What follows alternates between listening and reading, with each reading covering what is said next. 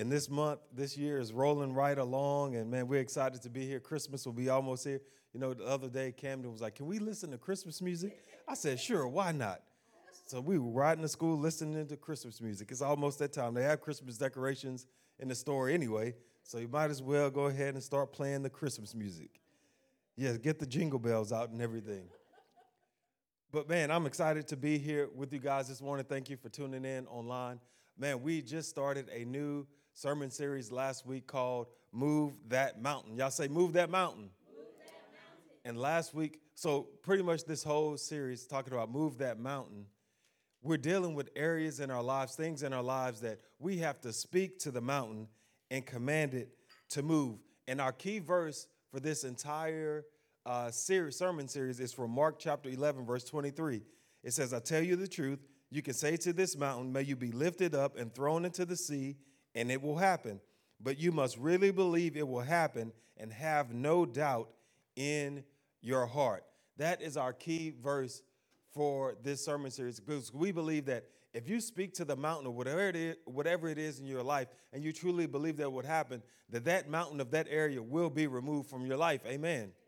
So that's what this whole sermon series is about. And last week, we talked about moving the mountain of pride. And pride, boy, that is a big one. And all of us deal with pride. And if you say you don't deal with pride, that's pride, and you need to repent of your pride.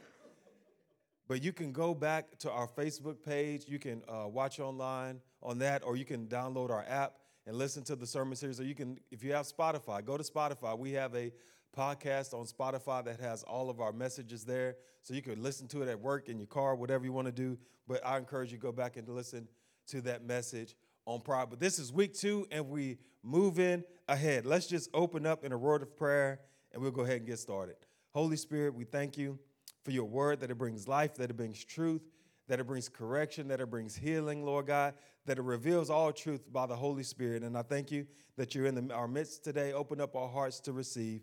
In Jesus' name, amen. Amen. And so, how many of you know the comedian Sinbad? Anybody know Sinbad? Sinbad's pretty old school. But I like Sinbad because he's clean. He don't have a lot of he don't curse in his stuff, so it's clean. He's clean. But in the early 90s, he had a comedy special called Afro and Bell Bottoms.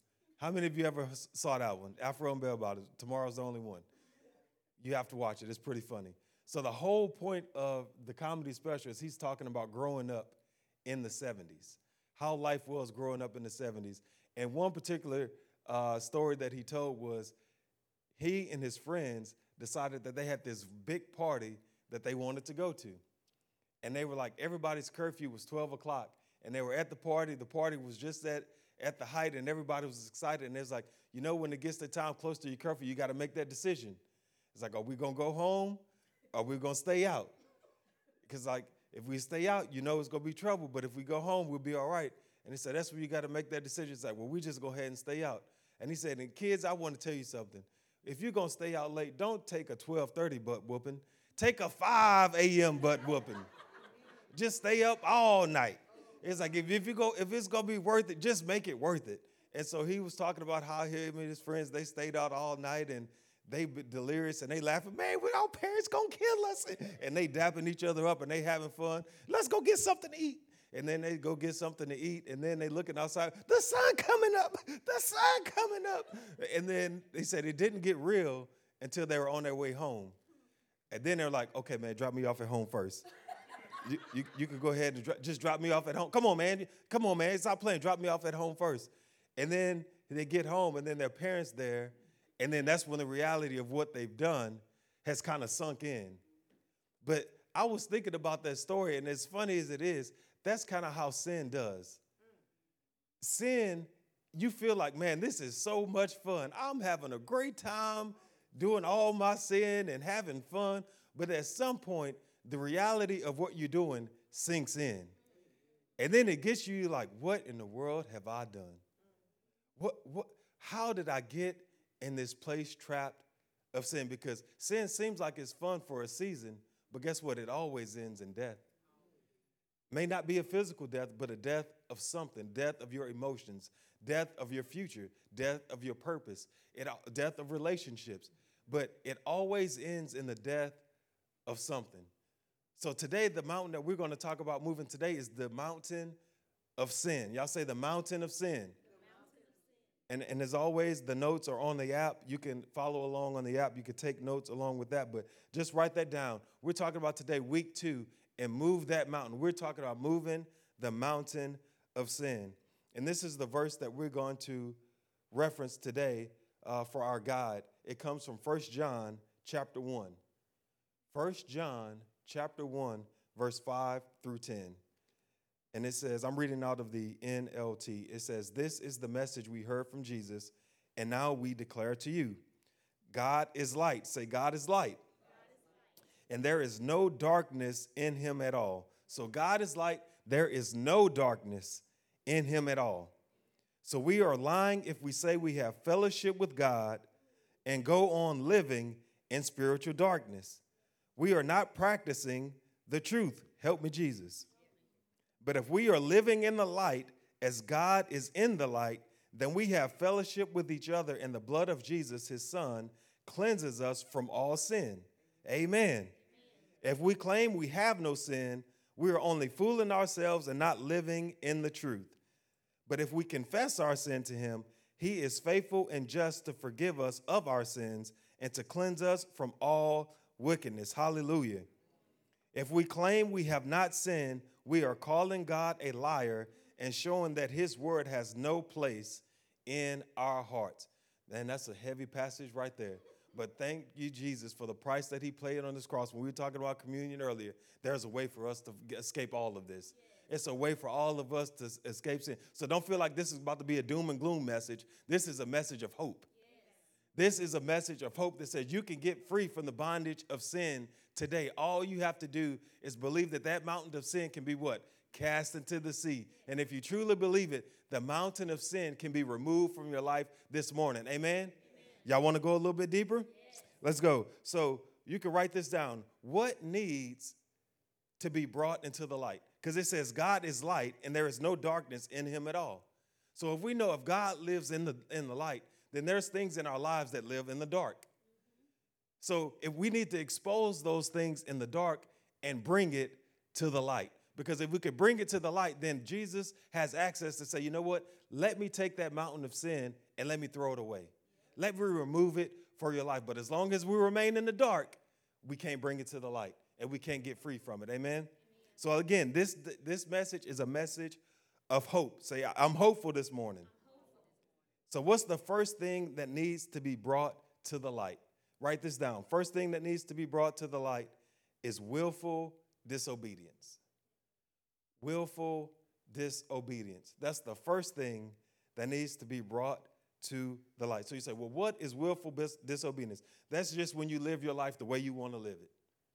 I don't care what anybody says. I'm going to live my life the way I want to live it. You can't tell me how to live my life because I'm going to do what I want to do because I'm the captain of my ship. I'm the whatever, all the other stuff that people say. But this is my life. I do what I want to do. YOLO, you only live once, so I'm going to do what I want to do, and I'm going to have fun. That's willful disobedience. Just regardless of what the word says, I don't care. I'm going to do what I want to do. But as a pastor, and not even as a pastor, as a believer, this verse right here that I'm about to read, if you really think about it, boy, it should bring a holy fear on you. Because everybody loves to say, well, God is love, and God is so forgiving, and God would never punish those that he loves. Yes, he will. And with that in mind, let's read Galatians chapter 5, verse 9 through 21. And this is New Testament. This is not Old Testament where everything was doom and gloom. This is New Testament. Galatians chapter 5, verse 19 through 21. It says, when you follow the desires of your sinful nature, the results are very clear. Sexual immorality, impurity, lustful pleasures, idolatry, sorcery, hostility, quarreling, jealousy, outburst of anger, selfish ambition, dissension, division, envy, drunkenness, wild parties, in other sins like these. So he didn't just stop at, to say that all these that he mentioned. He said in all sins like other sins like these. Let me tell you again, as I have before, that anyone living that sort of life will what? Will not inherit the kingdom of God. But I thought God is love. He is love. But he says clearly right here in his word, if a person is living this sort of lifestyle, they will not inherit the kingdom of God. And for some people, that's hard to understand. So what do you mean? I can't have fun? You mean, but what's wrong with having a little fun every now and then? Because you know, people, you got to have something in your life. You got to do something to have a little fun. It says clearly, if you live this sort of lifestyle, what is the result? You will not inherit the kingdom of God. But how many people, if you ask them, if you die right now, will you go to heaven or hell? Heaven. Well, what makes you think that? Because I believe in God. Well, that's true, but you got to do a little bit more than that. You have to follow him. And these things that we talked about, willful disobedience, this is the world's culture. Those things that we just read, that's the world's culture. And you can't practice the world's culture and expect to be a faithful follower of Christ. You just can't do it. You can't say, I'm going to live any type of way I want to live, but I'm a faithful follower of Christ. It doesn't work that way.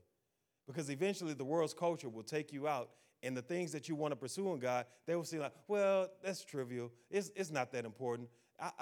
I'll just, you know what? I just rather live the life that I want to. We have to repent from our sinful nature, and you can't truly say that you're saved and continue to live like the things that we just read. When we do, we deceive ourselves and keep living like this. If you keep on living like this and saying that you're saved, you're deceiving yourself. You can't live a lifestyle. I'm not saying that, I'm not saying that trying to bring condemnation on you or anything like that. But what I'm saying is if you make a practice, meaning that every day you wake up, you make a practice of this lifestyle, you're fooling yourself and deceiving yourself to say that you're saved because you're not. Because a person that is truly saved can't go on living a lifestyle of the things that we just read. It's impossible. Because it says what? You will not inherit the kingdom. You'll stand before. But God, I did these things in your name. Depart from me. I never knew you. What does that mean? That means there was a willful disobedience in your heart that says, even though I read Galatians, I still did what I wanted to do. I still lived how I wanted to do. But I thought you would just love me and forgive me at the last minute. Don't work that way. I remember before I got saved, I come from it was a significantly large church. So when I went to church, I didn't just sit in the back. I went to the top and sat in the back. So it's like a 6,000 seat sanctuary. So I would sit at the top at the back because I didn't want to sit too close. I didn't want people asking me questions. Because I know if I got too close, then the youth would try, hey, man, you need to come down. I don't want to do all that. I just want to come to church. Just let me come to church and let me walk out the door when it's over with. But the funny thing was, every Sunday I would go, I would always ask myself in the middle of the message this question: how does Pastor Larry know that I'm here today? Because every Sunday he would preach, it would convict my heart to the core.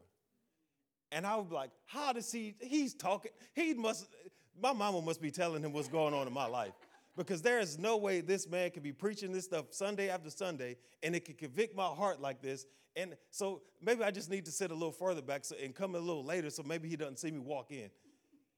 But my heart will be convicted to the core every time I walked in. And he had no clue I was there. But it was the Holy Spirit convicted me to show me, hey, there's willful disobedience in your heart, son. So much so that the Lord was trying to get my attention. I remember one Sunday specifically that there was a gentleman sitting before me, and I know he never saw me because I came around the back and sat behind him. So I knew he never saw me. But there was always a point in the message where Pastor Larry would always say this. That was during the salvation call. He would always say, now, I don't want to leave anybody out. Look to your neighbor and ask them, do you want me to walk down to the front with you to get saved?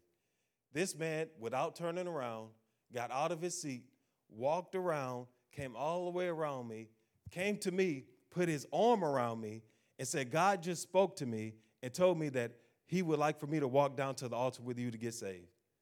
And I'm sitting there stunned like, what in the world is going on? How does this man know? And my heart is beating out of my chest. But it beat out of my chest every Sunday because I knew I needed to go down there and get saved. But I looked that man dead in the eye and said, I'm okay. And he said, I'm sure I heard the Lord speak to me. And I was like, he did. I was like, I know. I'm thinking to myself, I know the Lord spoke to you because I need to go down there. And he was like, are you sure? And I'm like, no, I'm good. And he kind of looked like disappointed, like, man, like he was like, I wish I would have known who the gentleman was later because, like, you were right, sir. The Lord did speak to you. But I told him no. And so he just went right back to his seat. So what I was saying was that this is what I was saying. Even though the gospel message, I knew it was true. I knew what it was, what I needed. I knew I needed to repent of my sin. What I chose was to walk in willful disobedience. I said, I choose to walk in willful disobedience, even though the gospel message is clear, even though I need to repent of my sins, even though I know if I were to die right now, I am not right with God. I choose willful disobedience. I choose those things we talked about in Galatians 5. That's willful disobedience. You come to church every Sunday and don't make changes in your life, that's willful disobedience. When you know God is speaking to your heart and you say, I can't make the change, that's willful disobedience. And I said, you know what? And for years, I would live in torment of not repenting and not surrendering my life to God. All the time I'm knowing, man, what he's saying is true. I can't deny that it's not true. But I chose willful disobedience. How do you bring willful disobedience to the light? Because all these topics we're going to talk about today is we got to bring it to the light. We got to bring it to the light. How do you bring willful disobedience to the light? It's by repentance. You bring willful disobedience into the light by repentance. You have to repent of all sin and turn away from the lifestyle that you live. That's how you bring willful disobedience. You just say, God, I bring it all to you. All my sin, all my disobedience, I bring it all to you. I lay it down right here. And not only do I lay it down, but the lifestyle I used to live, I turn away from that as well. Yeah. The friendships that I used to have, I turn away from there. The places I used to go, I turn away from that. The things I used to do, the words I used to say, I turn away my lifestyle from all those things that lead to willful disobedience, and I repent of it. That's how you bring it to the light. But until you get to the point where you can bring it to the light in that way, you're always walking willful disobedience in some areas of your life. Some areas you might say, oh, I'm good there, but what about this areas? Bring it to the light. We have to bring willful disobedience to the light. That's the first thing. Second thing we bring to the light. What else we bring to the light? We bring guilt. We bring guilt to the light. You remain guilty because you're trying to cover up something that needs to be brought into the light. Why do you feel guilt on the inside? Because you know something inside of you that you're holding on to, you need to bring to the light. And the more you hold on to it, the more it eats you up. Guilt is that one thing that you're afraid to bring to the light because of the consequences of your decisions.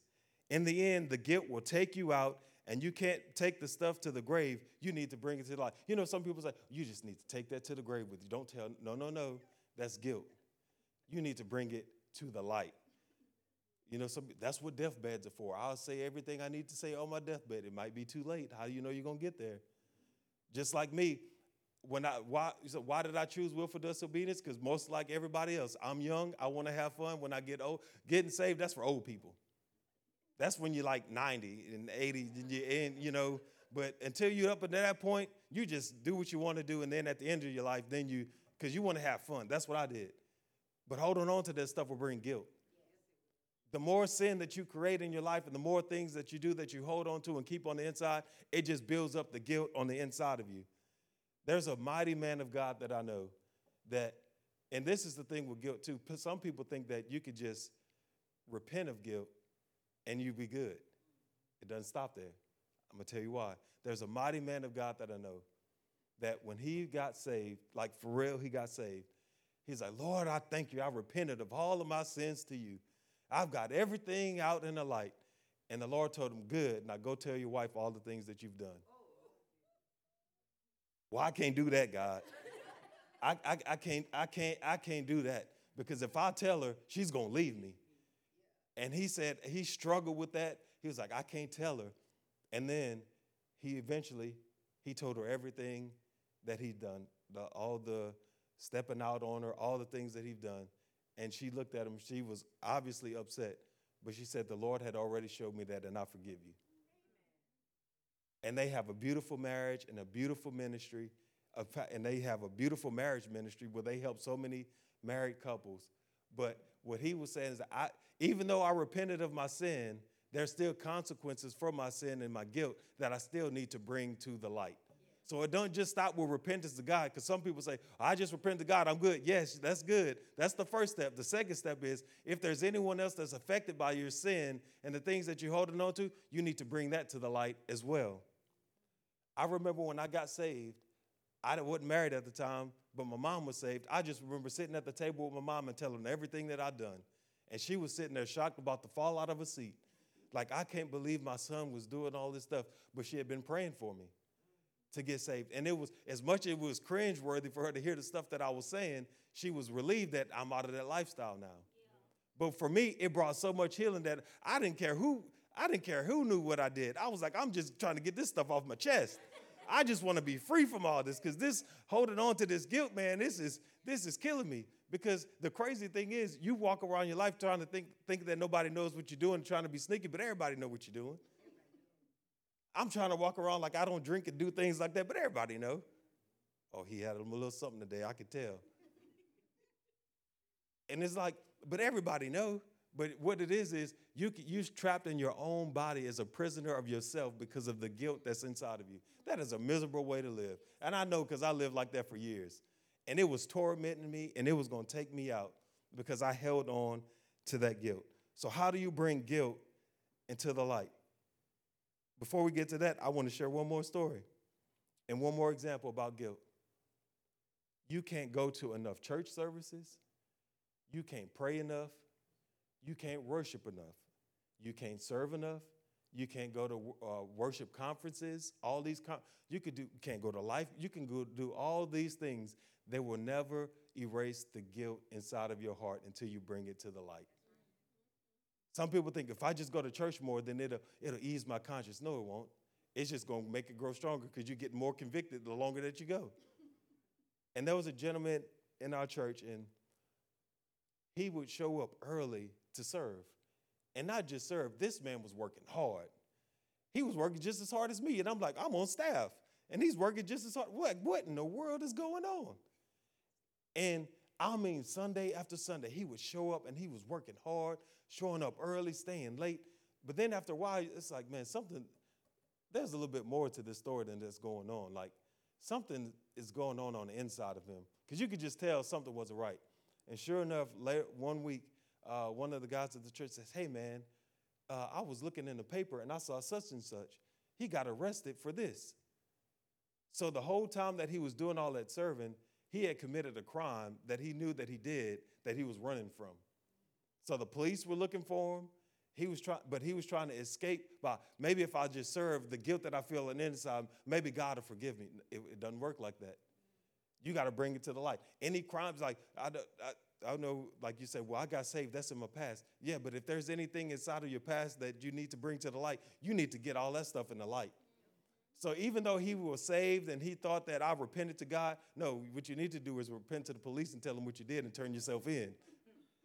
Because that's the only way that guilt was going to get off of him.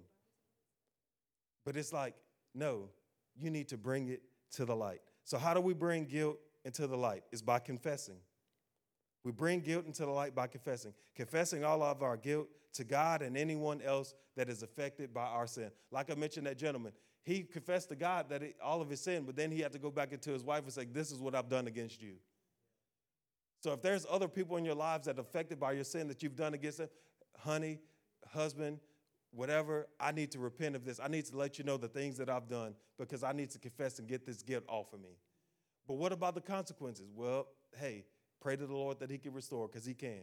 I've seen so many, and most times it's not as bad as you think it is, because most of the time they already know.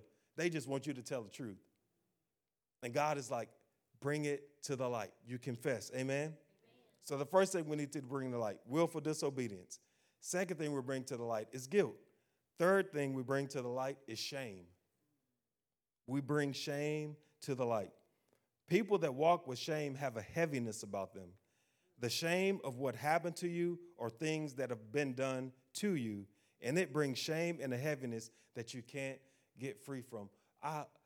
It breaks my heart to see people walk in shame. And they just walk with the heaviness about them. And people that walk in shame, what they really need is inner healing. They need inner healing for the things that they've done and also the things that have been done to them. Because sometimes people feel a sense of shame for the things that have been done to them.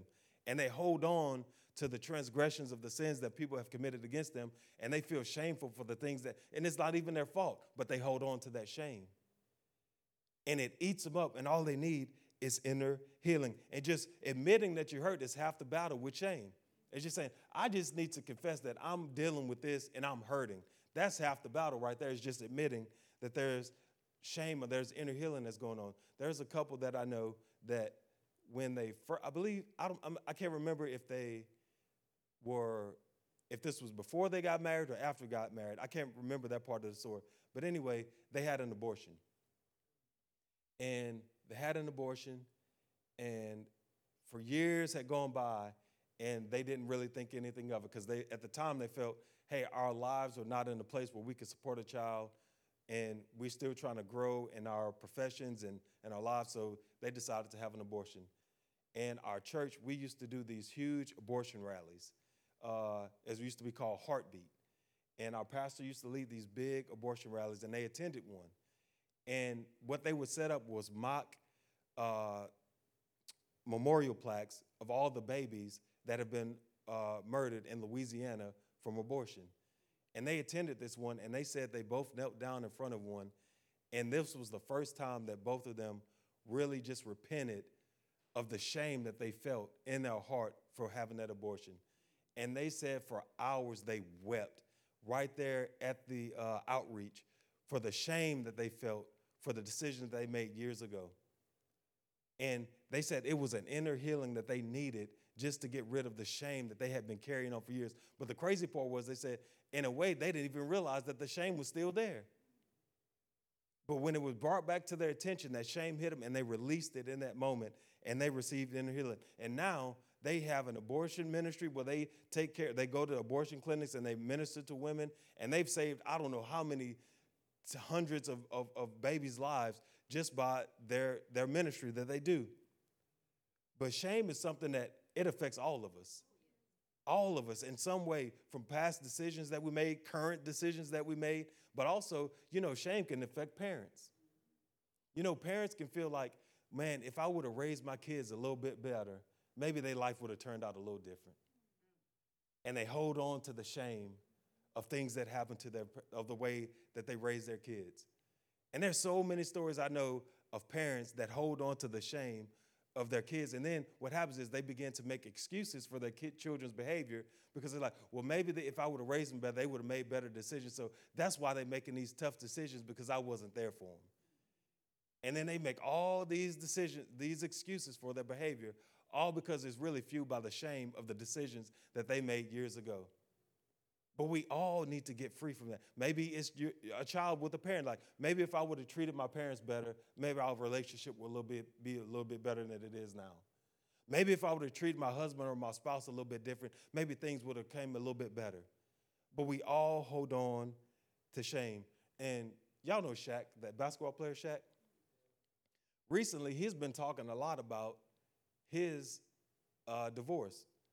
And the reason that he got the divorce is because he said he was a serial cheater. And he said that, and he's been talking about this lately a lot. And they have this big scandal going on with the Boston Celtics coach, and they asked Shaq, what do you think about it? And he was like, well, it'll be hypocritical of me to come on here and tell that man what he should do when I was a serial cheater in my life. And he said, when I look back on it, it was the worst decision that I ever made in my life, because the happiest moments of my life was when I would come home and I would hear my kids' feet walking down the hall screaming, Daddy, Daddy, Daddy. He's like, I built this big 75,000 square foot mansion house in Orlando with a full-size gym and a pool and all these things for the kids. But then because of my decisions, I was in that big house empty because my wife had left me. And you can see the shame and the heaviness on him while he's telling this story. And he says, I'm telling you, it's not worth it. But now it's too late because she's remarried. His kids are grown. And he was like, for that season of his life, he missed out on so many valuable moments with his kids. But now he has a great relationship with his kids now that they're older. But back then when they were younger, he missed out on so many years because of the heaviness and the shame and you can feel it now. He's wearing that heaviness and shame that he's like, I don't know what to do. He didn't say I didn't know what to do, but you could tell he was like, I don't know what to do with this. He needs to bring it to Jesus. That's what he needs to do. He needs freedom from that. He needs inner healing from that. So how do you bring shame to the light? It's by forgiving yourself and others that have sinned against you. You bring shame to the light by first forgiving yourself, because some people need to forgive themselves. They haven't forgiven themselves for things that they've done, currently or in the past. They just walk around with that shame because I can never forgive myself for this. Yes, you can. You need to forgive yourself, but also forgiving others that have sinned against you as well. That's what the Bible says. It's like that's what the Lord's Prayer is like. Forgive those who trespass against us, and it's like as we forgive those who trespass against us. It's like, what is it? Forgiving others. We need to constantly forgive others to bring healing and deliverance for the shame and bring it to the light. Amen. So we bring willful disobedience to the light. We bring guilt to the light. We bring shame to the light. And the fourth and last thing that we bring to the light is condemnation. Condemnation.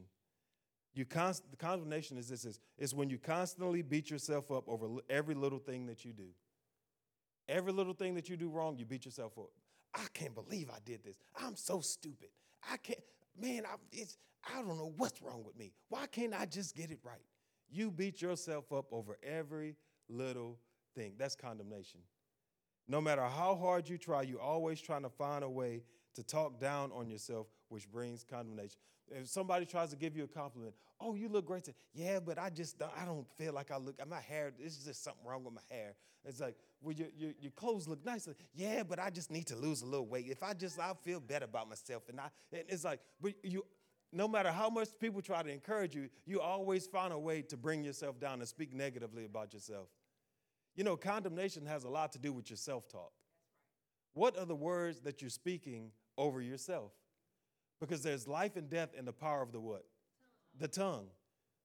So people that battle with condemnation have a negative self-talk about themselves. And because so, they can never get free from condemnation.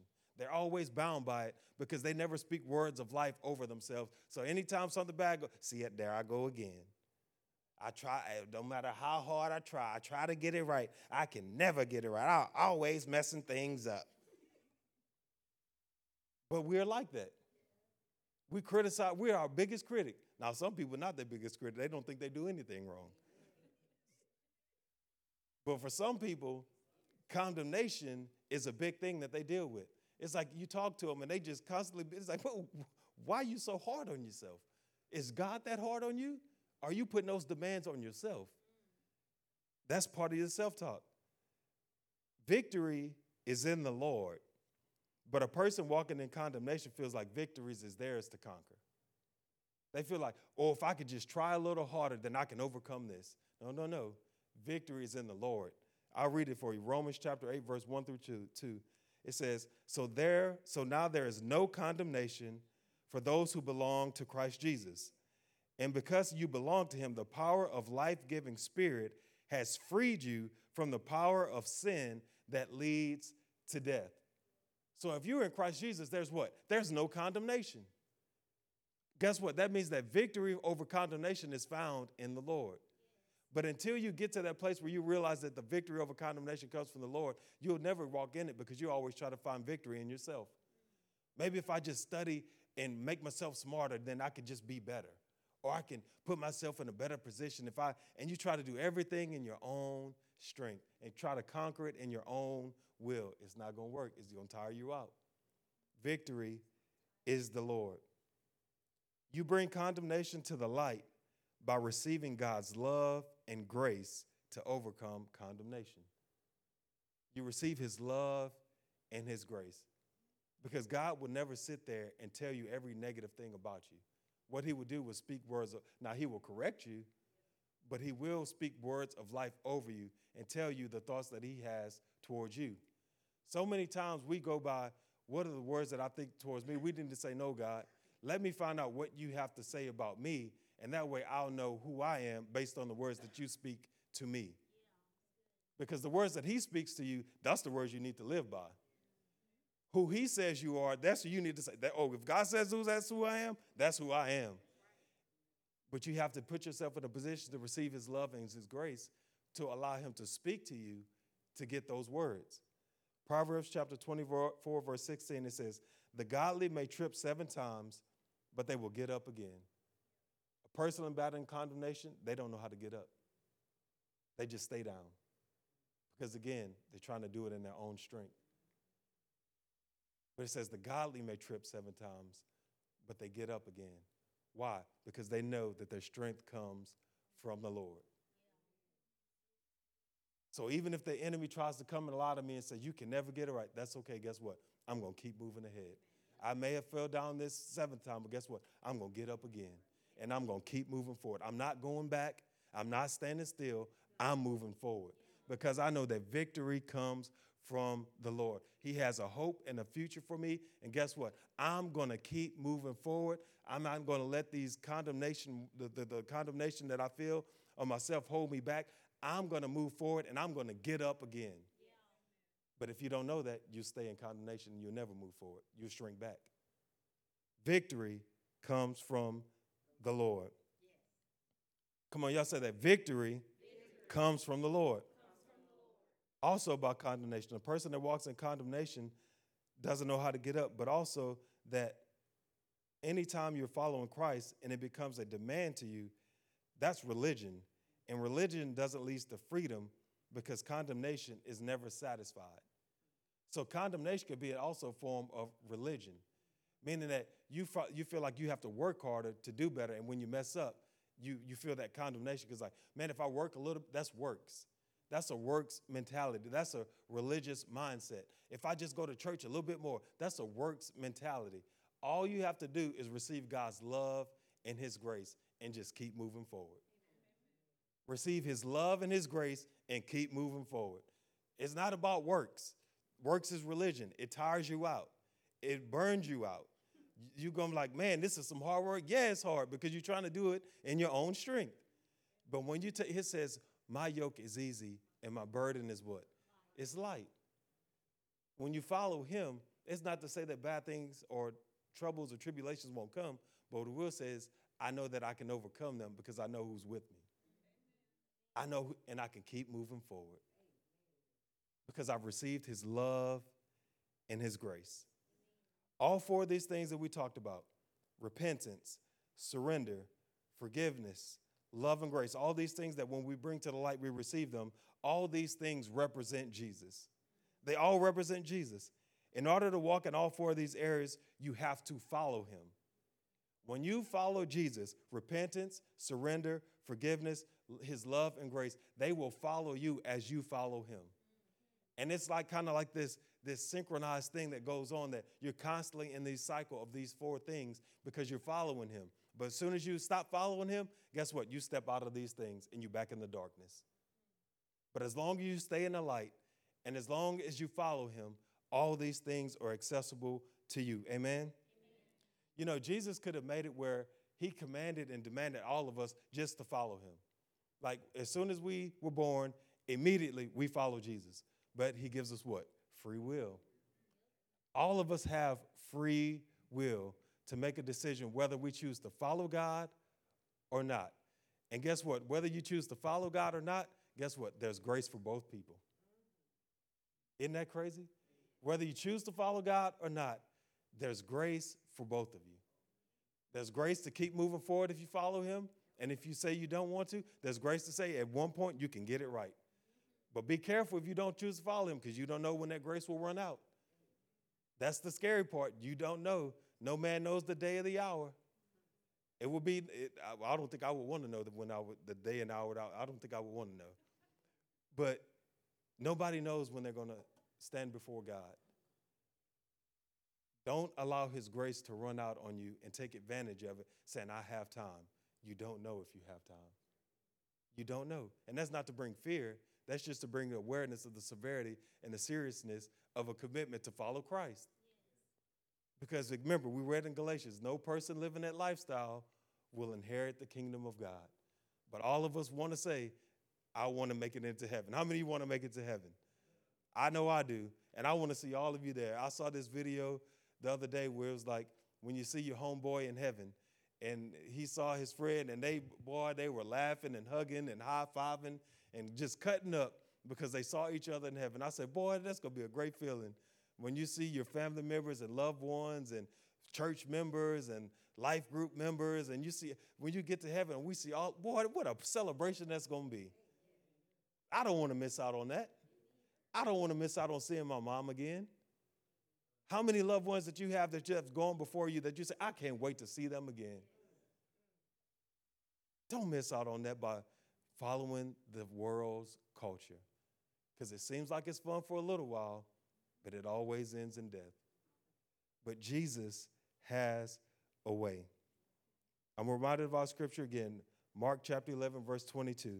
I tell you the truth, you can say to this mountain, may you be lifted up and thrown into the sea, and it will happen.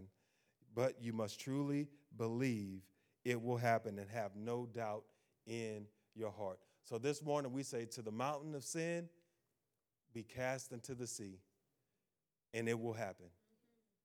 But you must truly believe that it will happen. And we truly believe this morning. Amen? Amen. Come on, let's give the Lord a hand clap of praise.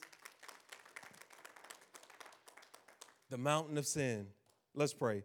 Holy Spirit, we thank you right now for the word that went forth today. I thank you that you speaking clearly to our hearts, Lord God, that there's no gray area, there's no confusion. I pray that the word was clear today, that it spoke clearly and directly to our hearts. And I thank you that in this moment that we all can speak to that mountain of sin, of those areas in our heart that may have cost us down, the sin of willful disobedience, the sin of guilt, the sin of shame, the sin of condemnation, that all those things, we can speak to those mountains and command them to be cast into the sea. I thank you right now for healing and deliverance, for freedom that's coming to your people under the sound of my voice this morning. In Jesus' name, amen. Amen. You can keep your head bowed and your eyes closed. I just want to give one final invitation. That's for anyone that after hearing that word, you realize, man, I am not in relationship with God at all. Or maybe I follow God, but I strayed away, but I want to come back to him because I don't want to be in a relationship or live this life another second without following God, without knowing for sure that he is in my heart. You watching online, you want to make sure that you're in right relationship with God. I want to pray with you as well. So in the room with no one looking around, if you want to make a decision to come to Christ and to receive him as your Lord and Savior, I want to pray with you. But I'm just asking you to do this one thing. Just lift your hand in the air just to acknowledge to God, God, I want to follow you. If that's you in the room, you want to receive the Lord in your heart, just lift your hands in this moment. Amen. Hallelujah. Amen. Just ask everyone just to place their hand over their heart and just repeat this after me. Say, Lord Jesus, thank you for moving the mountain of sin out of my life. I repent of all of my sin, and I lay it down here at your feet. And in return, I receive your forgiveness. I receive your love. I receive your mercy, and I receive your grace. And I thank you that you give me the strength and the power that only you can give to pursue you all the days of my life, to overcome every obstacle, every temptation, and every lie of the enemy. I promise I will follow you and serve you from this day forward. In Jesus' name, amen. Amen. Come on, y'all give the Lord a hand clap of praise this morning. Amen. Speak to that mountain of sin and command it to move. But if you made that decision to follow Christ, there's one or two things I want you to do. In the seat back in front of you, there is a card that says, Let's Connect. You can fill it out, turn it on the back. It says, I made a decision, fill it out, drop it in the offering bucket. We love for you to drop that in so we can pray with you during the week, call out to you, reach out to you, see what the Lord did in your heart in this moment. But also, if you're online, let us know in the comment section that you made a decision to follow Christ. We love to follow up with you as well and pray with you throughout the week. But let's give it up one more time for those that made a decision to follow Christ. Come on, that's week 2 of Move That Mountain. But before we close, those online, a few announcements. Man, a great way to make sure that you stay in the light and that you bring things into the light is get connected to a life group. And good thing for you is life groups are, again, this Wednesday at 6:30. So we have our next life group gathering this Wednesday at 6:30. We'll come together at 6:30. We'll share a meal together, and then we'll break off into our groups. We'll break off into men's groups. We'll break off into ladies groups, young adult groups, and we even have groups with our kids. So we'll break off into those groups. We share a meal. I'm telling you, you want to bring things into the light. You want to make sure that your walk with the Lord is right. Get it connected to a life group, a small group. We have those options available for you here. Again, this Wednesday at 6:30. We do them first Wednesday of each month. So this is the first Wednesday of October. So we will meet this Wednesday, 6:30 here at the church. Also, another great way to make sure that maybe from this message or previous messages in the past that you've recently got saved. A great way to memorialize or just to celebrate this decision is water baptism. At the end of the month, on October 30th, that's a Sunday, we have water baptism. You can sign up in the back. You can go online. You can reach out to us for more information. But October 30th is our next water baptism. And I would encourage you, man, get baptized. Get water baptized. Because coming to salvation, it says, Jesus, I need you as Savior. But when you get water baptized, that says, Jesus, now you're Lord. Meaning that you're leading my life. I'm following you. And that's that next step. And I would encourage you, make that next step. Get water baptized. And lastly, this is the first Sunday of the month of October. So we always bless the tithe and pray for the tithe for that month. So this is the month of October. So if you're prepared to give online, there's a couple ways that you could do that. You could give on our app. You could give on our website, which is newlifemobile.org, or you could go to our Facebook page, get the address, and mail in a check or money order. But before we dismiss with you guys online, let's pray for the tithe for the month of October, and then you guys are dismissed. Lord, I thank you right now for your people. I pray that you bless them, Lord God, above and beyond they can ever comprehend or imagine. I thank you right now that we have more than enough, all that we need. And Lord, I thank you for the tithe for the month of October. I pray that this will be the best month financially that we all ever had, Lord God. I thank you right now, Lord God, that you're blessing us above and beyond we can comprehend or imagine. Bless each and every household, each and every person that's represented here today, Lord God. Bless the tithe for the month of October. Stretch it, grow it, increase it, and let us be a blessing to those around us. In Jesus' name, amen. Amen. We love you guys. Thank you so much for tuning in with us. We love to invite you again. Life groups this Wednesday at 6:30, but also church next Sunday at 10 o'clock. Have a great week. We love you guys. Y'all have a great day. Amen.